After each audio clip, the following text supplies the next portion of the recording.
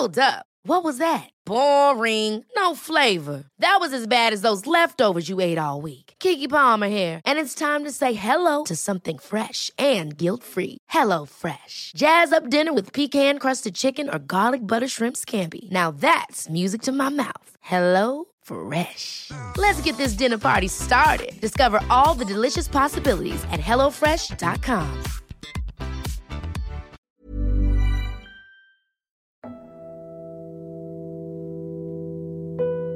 Tomorrow, it'll be 5 years since a fire broke out in a small apartment on the 4th floor of a tower block in West London. 5 years since this moment. Fire brigade. Yeah, hello, hi, in the fire, flat 16 Greenfield Tower. Sorry, a fire where? Flat 16 Greenfield Tower. The fire brigade are on their way.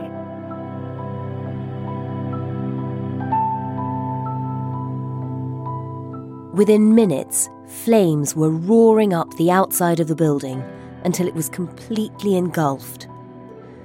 72 people were killed by that fire. Many more were injured, and an entire community was ripped apart. For the families of Grenfell Tower, the pain is still really fresh. The fire didn't just cost them their home, it also cost them their family. I know it's 5 years, but it doesn't feel like 5 years. And it still feels surreal, like it didn't happen.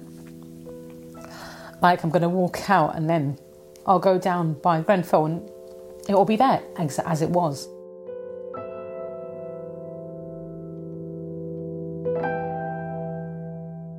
The fire revealed a litany of mistakes in the system that had left an entire community of some of the most deprived people in London at risk of losing their lives. You're listening to Stories of Our Times from The Times and The Sunday Times. I'm Manveen Rana. Today, the Grenfell Fire, 5 years on. Stories from the Tower.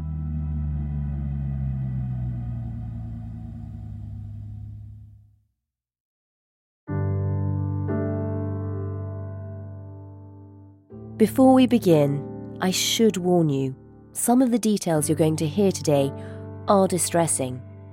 5 years on, none of the horror of what happened that night has gone away.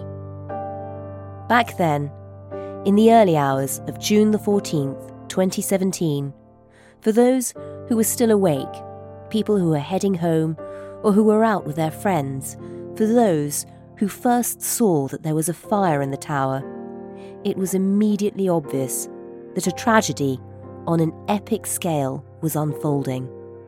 Look, at Grenfell Tower at like 1:30 in the morning, fire, and that's getting bigger and bigger. People are going to die and I'm scared.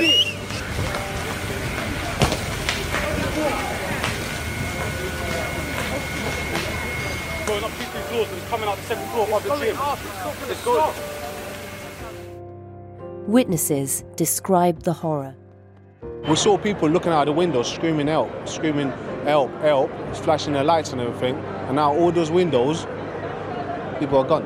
It was harrowing, torturing screams for help, young kids, and I could also, where the fire was now spreading, people were reaching out from the front window, trying to grasp a bit of fresh air, trying to breathe. They looked like they were struggling. It was honestly like a horror movie. By the morning, a media circus had popped up, with news crews broadcasting live from the scene, as people who'd lost friends, family, and their homes try to rebuild their lives in the shadow of the smouldering tower. The then Prime Minister, Theresa May, arrived on the scene and immediately announced an inquiry into the Grenfell fire. I am today ordering a full public inquiry into this disaster. We need to know what happened. We need to have an explanation of this. We owe that to the families, to the people who have lost loved ones, friends, and the homes in which they lived.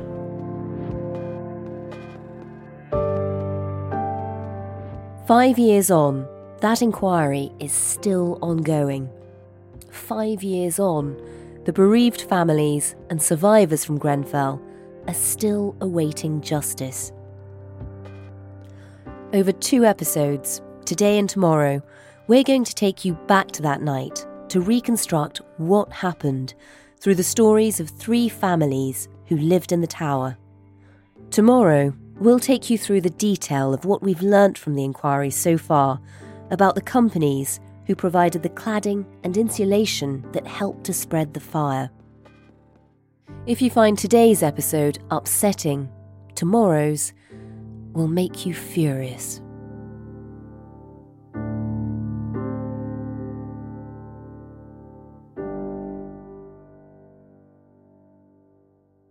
What really struck me in writing this, having covered the subject for a few years now, was just the devastating detail. And it's the detail that really brings it home. Not just the horror and the humanity and the heartache of the night, but also just how bad everything was that went before.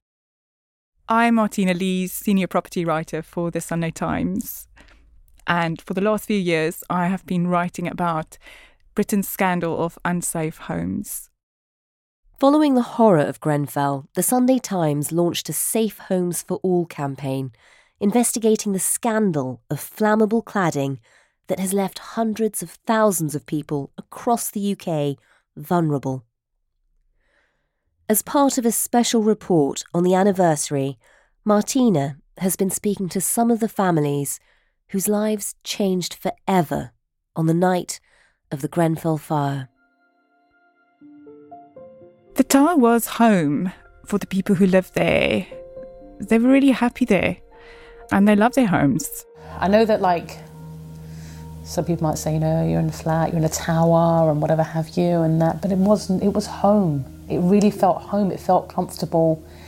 It felt peaceful. It felt calm. We were happy. We were happy. One of the families I spoke to, the Wahabi family, lived on the 9th floor. They had 2 children, Zak, who was 16 at the time, and Sarah, who was 8. Martina has been speaking to Zak and Sarah, as well as their mother, Hanan. Their house was very jovial, honestly, the household. Just felt good being there.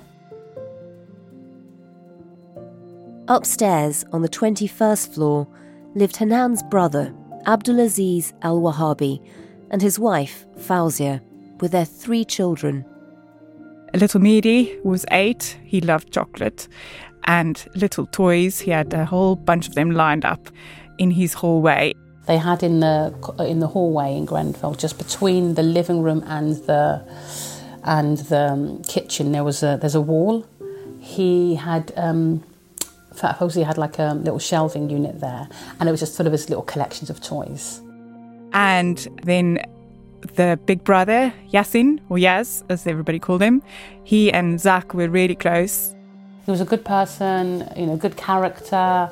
He'd like help neighbours with their shopping. He'd hold the doors open for people. He was such a gentleman. He always like, how are you, auntie? Are you okay? And he was a great cousin, friend, brother to my son, Zak. And their sister, who was 15, Nahuda. Very much of a tomboy in so many ways, but still was very maternal. She'd look after like Mehdi and like, okay, Mehdi, like really want to be like the mum. And they grew up, scooting and racing around the 21st floor landing, kicking footballs there. The families were always over at each other, having meals together and, having a good time with their neighbours. That was our place. That's where we raised our children. That's where they played. That's what we were as a family. The people living in the tower were working people, hospital porters and teachers and bus drivers and housekeepers. They loved living there and that was their home. We'll be hearing more about the Wahabi family from the 9th floor and their cousins on the 21st in just a moment. But Martina has been speaking to another family too. On the 20th floor lived Farah and her husband Omar Balkadi and their 3 little girls. Malak, who was 8, and then they had a 5-year-old girl, who we cannot name, and I'll explain in a minute why. and their baby, Lena, who was just 6 months at the time of the fire. So all of them died in the fire, except their 5-year-old daughter, who survived alone. She lost her mother, her father, both her sisters, her whole world. And their story has never been told in any detail. I've been able to tell it for the first time because her aunt, Samira, who lived near the tower and witnessed it on the night and who found the little girl in hospital, agreed to tell it. What was her life like before the fire? She shared a bedroom with her big sister, Malak. They had bunk beds. Malak slept on top, but they didn't always end up like that. Often they would swap around or cuddle up together. They were both very excited about having a baby sister, Lena. Their mother, Farah, loved teaching them and about the world and talking to them about what was going on. And they had a big dress-up set. Malak was very keen on Merida, the Highland warrior princess from the movie Brave, and the 5-year-old girl, she was quite a Hulk fan. She had this big green Hulk arm, quite muscly, and they would dress up and fight evil together. They were just little girls having fun. Their grandmother and both Samira, their one aunt who I spoke to, and the other aunt lived nearby. So it's a really close-knit community. But all of that happy family was about to change. Well, that was just a normal summer's Tuesday. That day, Farah went to fetch the girls at school, and on the way, Lena was playing peekaboo with her grandfather. The girls went to Taekwondo at the gym next to the tower. Farah was WhatsApping her sister Samira, who lived nearby, and then she was waiting for Omar, her husband, who was delivering food, to get back home just before midnight. And just before 1 o'clock that morning, there was a fridge smouldering on the 4th floor. And it woke the Uber driver who owned the flat, and he called 999. And that is how it started. Fire brigade. Yeah, hello, hi, in the fire, flat 16 Greenfield Tower. Sorry, a fire where? Flat 16 Greenfield Tower. The fire brigade are on their way. Quick. They're on their It's way burning. already.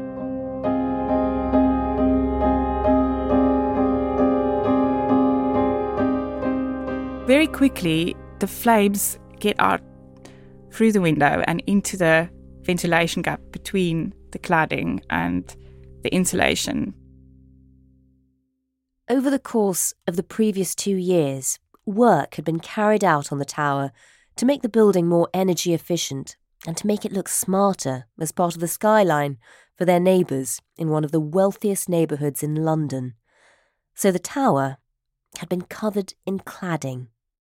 And then the cladding starts melting. So inside the cladding was this highly flammable polyethylene plastic core. So this melted at quite a low temperature, about 133 degrees. It drips down the building, and the cladding panels were shaped like, well, it's called cassette, but it's folded, so it has a little ledge. So the molten plastic pools on the ledge between the panels, flows, and then it basically almost spontaneously combusts. Whoosh, and then the fire spreads this way, sideways, downwards, and upwards across the building. And when you get over 600 degrees, the aluminium on the outside of the cladding also starts melting. And the temperatures in Grenfell Tower exceeded 1,000 degrees. As the fire rapidly spread, inside the tower, Zach Wahabi, who was then 16, was at home with his family on the 9th floor, directly above where the fire had started. He heard his father call out from the kitchen, and they were smelling burnt plastic. He asked me, he must have said something, did you leave something in the oven? And I was like, no. And I've seen, when I walked into the kitchen, smoke coming in from the window side, coming in across the ceiling. I said, what? That's coming from outside. So Zach went to take a look. He stuck his head out the window. As soon as I open it, just flames just come up in my face. And his first reaction is just fight. I told them, like, I'm going, I'm grabbing my sister, I'm going, like, you lot can come if you want. He grabs his little sister out of bed. When he picked me up, I was like half awake, so I could basically tell what was going on. And then during the stairs, while he was going down the stairs, I like woke up. And he carries her down the stairs all the way to the bottom, past 2 firefighters who told him to go back upstairs. Zach ignored the firefighters and made his way out of the building. His parents were initially hesitant to come because they remembered a sign by the lifts that said, in case of a fire, you should stay put in your flat. We were told to stay put, so we were, that was the policy, so we were going to stay put. Zach wasn't having any of it. If they'd followed the advice, it could have cost Zach's family their lives. But that advice, to stay put, was, and still is, the approach for fires in high-rise buildings. Because buildings are meant to contain a fire where it starts. It's not meant to spread between flats. And if it doesn't spread, you're safer to stay in your flat and not try and escape through a smoky stairwell. But that's not what happened at Grenfell. So Zach's parents then followed them out. So by 1:20, which is about 25 minutes after the first 999 call, they were outside and they were looking up at the building and they saw the flames just climb really rapidly. Zach calls his cousin Yaz on the 21st floor. They'd just been out earlier that evening to the mosque and then to American Diner for milkshakes. I've asked for phones and what to use. I've called my cousin. I've told him, like, yes, there's a fire outside. He said, cool, say nothing, I'm coming down now. But they never come. Yasin, Nahuda and Mehdi, the children, and their parents, Fawzia and Abdulaziz Al-Wahabi, never made it out of the building. They all died in their home.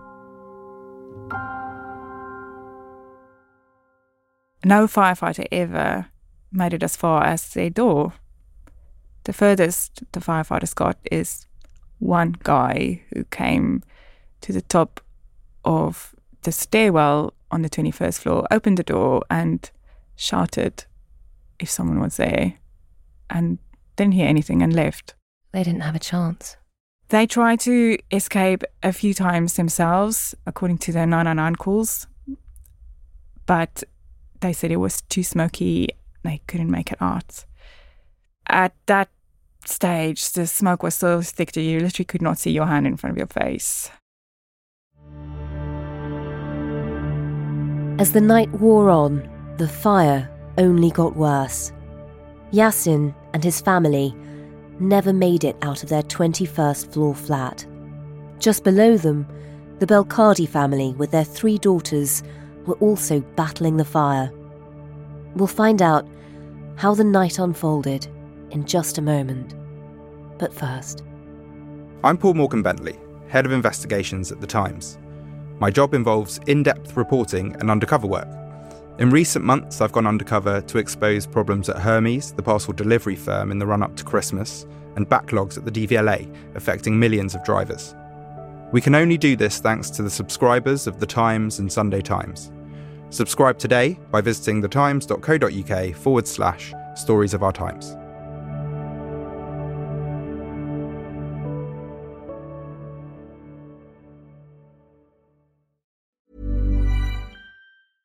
It's that time of the year. Your vacation is coming up. You can already hear the beach waves, feel the warm breeze, relax, and think about work. You really, really want it all to work out while you're away. Monday.com gives you and the team that peace of mind. When all work is on one platform and everyone's in sync, things just flow. Wherever you are, tap the banner to go to Monday.com. Ever catch yourself eating the same flavorless dinner 3 days in a row? Dreaming of something better? Well, HelloFresh is your guilt-free dream come true, baby. It's me, Keke Palmer. Let's wake up those taste buds with hot, juicy pecan-crusted chicken or garlic butter shrimp scampi. Hello Fresh. Stop dreaming of all the delicious possibilities and dig in at HelloFresh.com. Let's get this dinner party started. There's never been a faster or easier way to start your weight loss journey than with PlushCare. PlushCare accepts most insurance plans and gives you online access to board-certified physicians who can prescribe FDA-approved weight loss medications like Wegovy and Zepbound for those who qualify. Take charge of your health and speak with a board-certified physician about a weight loss plan that's right for you. Get started today at plushcare.com/weight-loss. That's plushcare.com/weight-loss. plushcare.com/weight-loss.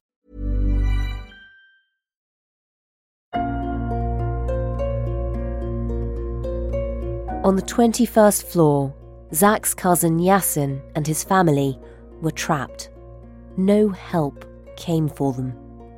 Just one floor below them were the Belkadis, Omar, Farah and their daughters, Malak, 8, baby Lena and a 5-year-old girl who we can't name. They were all at home when the fire broke out in the early hours of June the 14th. The first sign of trouble for the Belkadi family was when Farah, the mother, called her sister Samira, who lived near the tower, at about 1:15. And she said, "There's a fire." And even after all this time, Samira still can't get the word fire out. She really struggled to even say that to me. But initially Farah wasn't worried because she thought the fire was quite low down the building and far away from them. But Samira wanted to check that they were okay. She could see from outside her flat, she could see the one side of their flat, which was on the west face, which was opposite where the fire started, and that was not ablaze yet. She wanted to see the window on the other side. Their flat was on the corner. So she started walking around the building, and then she realised slowly how big the fire is. She said you could just feel it fizzing and the heat.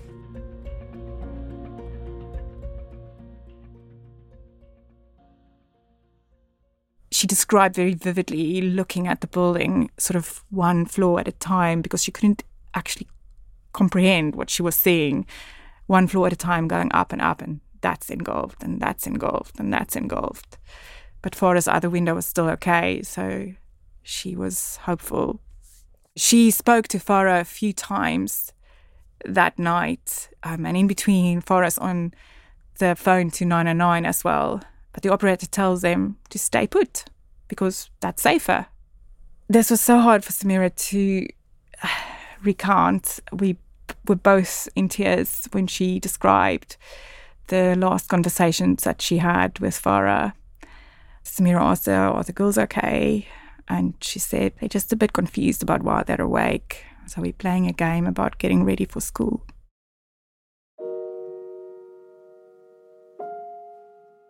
Yeah, Samira, she's just said she's so proud of her sister for the women she had been that night. She was thinking about keeping her children safe right to the end.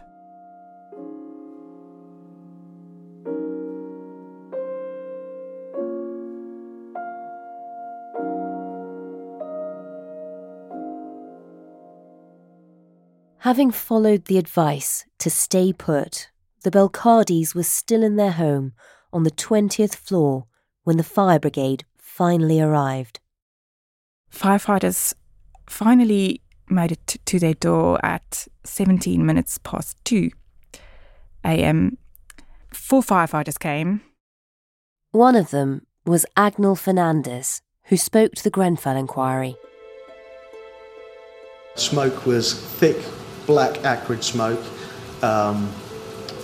so strong that you could actually taste the smoke. As your BA mask moved with sweat, you could taste all I could describe as burning rubber, burning tyres coming through in your sweat. By that time, the smoke was very, very thick. You could not see your hand in front of your face. They couldn't even see the door, let alone their rescuers. As I open the door, Farah shouts, "My baby, don't forget my baby." But they just freeze in that moment. So one of the firefighters grabbed the 5-year-old, smaller girl, and he starts going down the stairs. And his partner comes with him. And then the other 2 firefighters take Omar, the father, and Omar, he's told to hold on to the one firefighter's cylinder and the other one walks behind him. But no one walks with Farah and Malak and Lena. Lena is strapped into a sling on Farah's body. She is ready to go. So they follow behind them in the dark, in the smoke, and they make it half a floor down. So the youngest girl gets out of the building. The 5-year-old. The 5-year-old, yes. And she survives. She's clinging onto a fireman. The fireman describes very vividly how she just grips him incredibly tightly, and he goes down the stairs as fast as he can, but then eventually she goes limp in his arms, and he realises that she has lost consciousness because of the smoke, and he just knows that he's got to get out as quickly as possible. They are carrying a heavy breathing kit. It's 15 kilograms cylinder on the back. It's hot in the stairwell. It's really dark. It's smoky. And there's debris, 5 hoses, abandoned, and towels and sheets and things people had covered themselves with and lost along the way. And the stairwell is narrow. It's bare. It's just a bit wider than 1 meter. So when you walk past someone, you brush your shoulders. And at one point, they get kind of stuck behind firefighters trying to help another man. I continued with the child down the stairs. I came to a bit of a bottleneck, 3 firefighters carrying 1 adult casualty, and I couldn't see a way around them. So I saw a firefighter then appear the other side of the obstruction. I now know that to be Vince, having moved around me, and I passed the child back to Vince.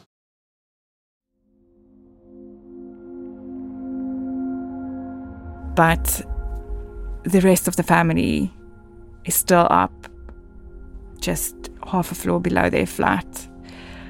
Omar collapses, and the 2 firefighters with him try to carry him, but he's really tall, and they struggle and they can't. And then their air runs out, and they go down. The one stays literally until he's finished all his air, rips off his cylinder and runs all the way to the bottom, and the other one tries to find help, which eventually then do come, but it's half an hour later.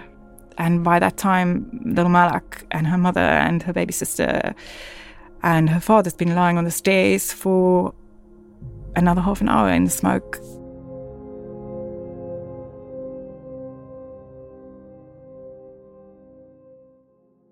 Nikki Upton, the firefighter, one of the 2 firefighters, finds Farah. I tried to move her and she wouldn't move. And with a bit of investigation with my hands and my torch, it became clear that she wasn't moving because her leg was trapped. So I don't know quite how she'd fallen like it, but her left leg had gone down between the banisters and her foot was tucked up under the ledge of the next platform. She got her foot stuck in the banister and she can't move her. And then she finds Malak. I came across the child who I believe was on the platform. Literally, he's like feeling through the dark, so you can't see anything. And they take Malak and they carry her down. And she gets out of the building at 3:07, which is 42 minutes later than her younger sister. She's alive.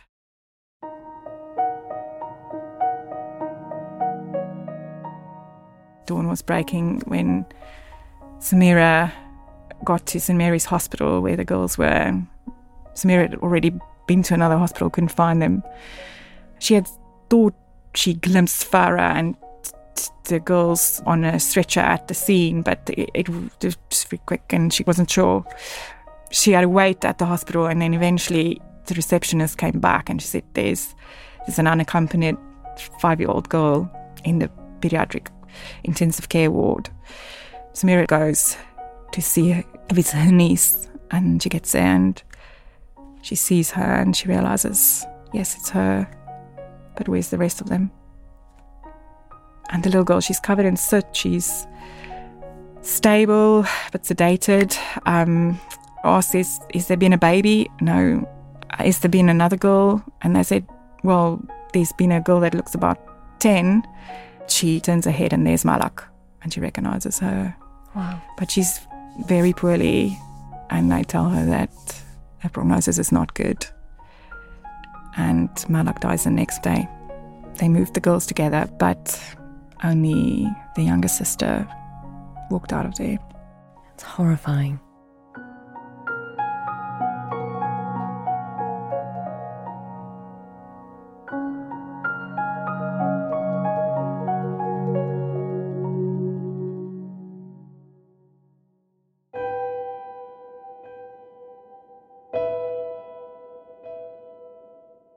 I mean, at the time, when the news reports were emerging, the fire brigade in particular were heralded as heroes, and, clearly it was an incredibly tough job.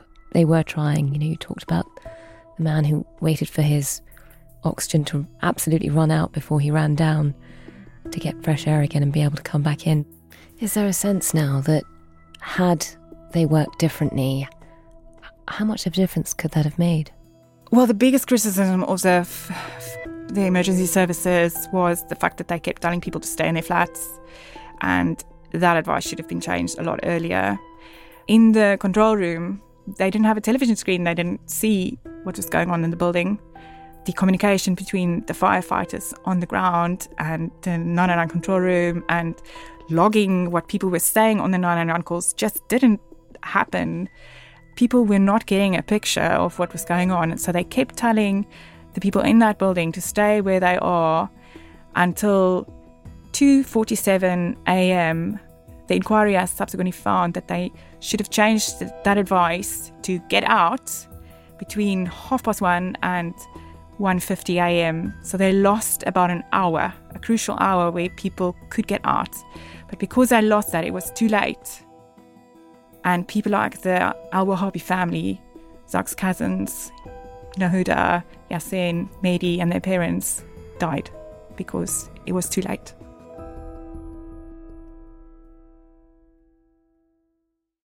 It was too dangerous to get down the stairs. It couldn't breathe anymore. Something like 55 or 56 of the 72 people who died were told to stay put in their flats. The fire brigade had not trained people for high-rise cladding fires, despite knowing that cladding fires were happening across the world at the time. The commissioner of the London Fire Brigade at the time, Danny Cotton, had infamously said at the inquiry, I wouldn't change anything we did on the night. I personally was responsible for committing my firefighters to their potential death in the pursuit of rescuing as many people in that building as possible. And we learn from every operational incident, but in the same manner that I wouldn't develop a training package for a space shuttle to land on the Shard, we would respond to it and deal with it in the same professional manner we do. She eventually resigned amid fierce criticism. But yes, the fire brigade did not operate in the way that they should have on the night, and they recognise that, and they have since made improvements. So one of the things they did is they got smoke hoods, which is something you can help people escape out of the building, because they didn't actually have anything to help the people to put on their faces to get them out, through that smoke. They have a lot more long ladders now. They've trained over 4,500 people in high-rise evacuations and improved their communication with the control room and so on.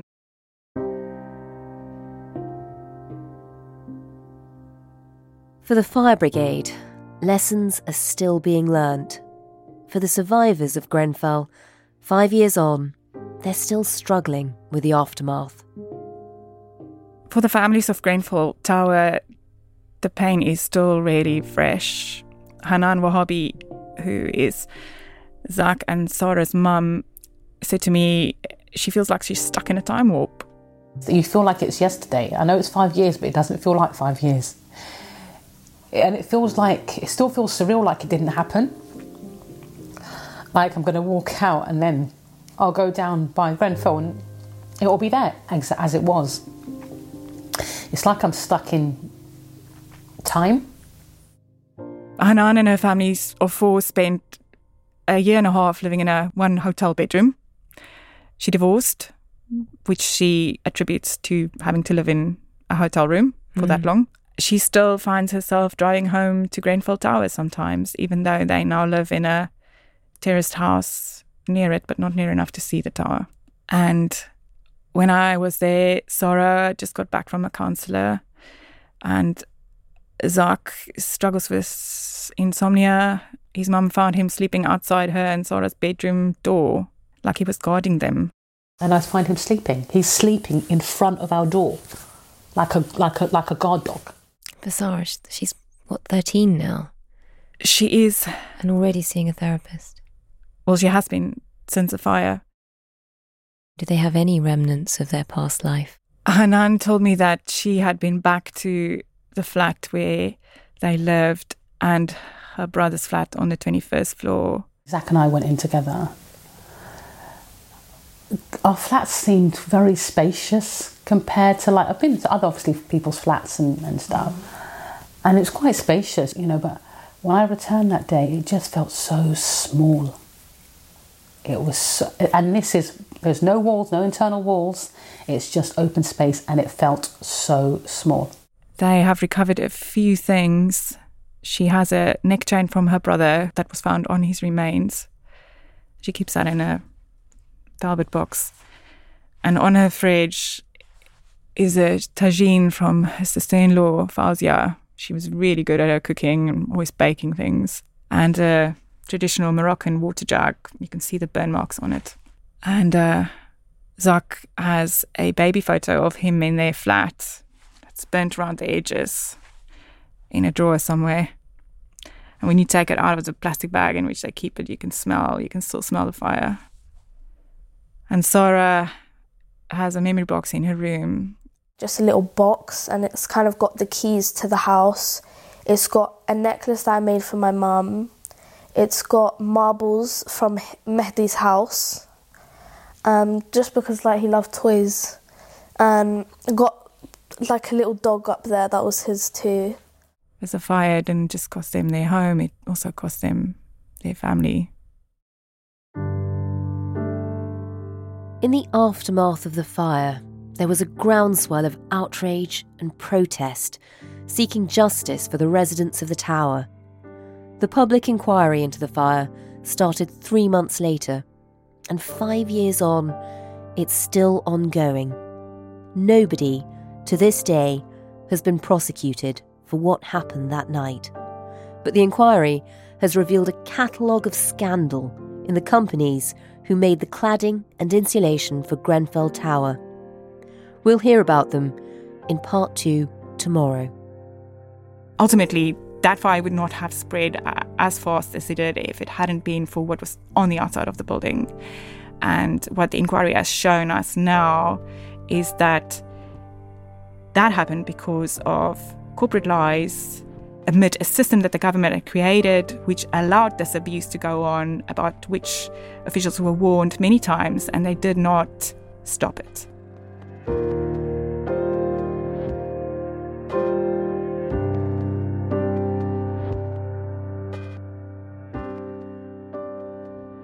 You've been listening to Stories of Our Times, a podcast brought to you thanks to the subscribers of The Times and The Sunday Times, with me, Manveen Rana, and my guest, senior property writer for The Sunday Times, Martina Leese. You can read Martina's long read on the anniversary of Grenfell at thetimes.co.uk with a subscription. The producer today was Edward Drummond, the executive producer is Kate Ford, and sound design was by David Crackles. Thanks for listening, and I hope you'll join us tomorrow for part 2.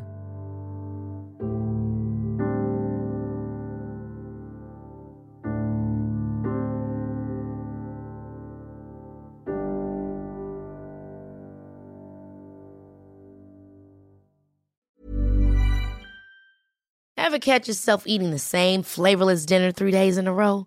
Dreaming of something better? Well, HelloFresh is your guilt-free dream come true, baby. It's me, Keke Palmer. Let's wake up those taste buds with hot, juicy pecan-crusted chicken or garlic butter shrimp scampi. Hello Fresh. Stop dreaming of all the delicious possibilities and dig in at HelloFresh.com. Let's get this dinner party started.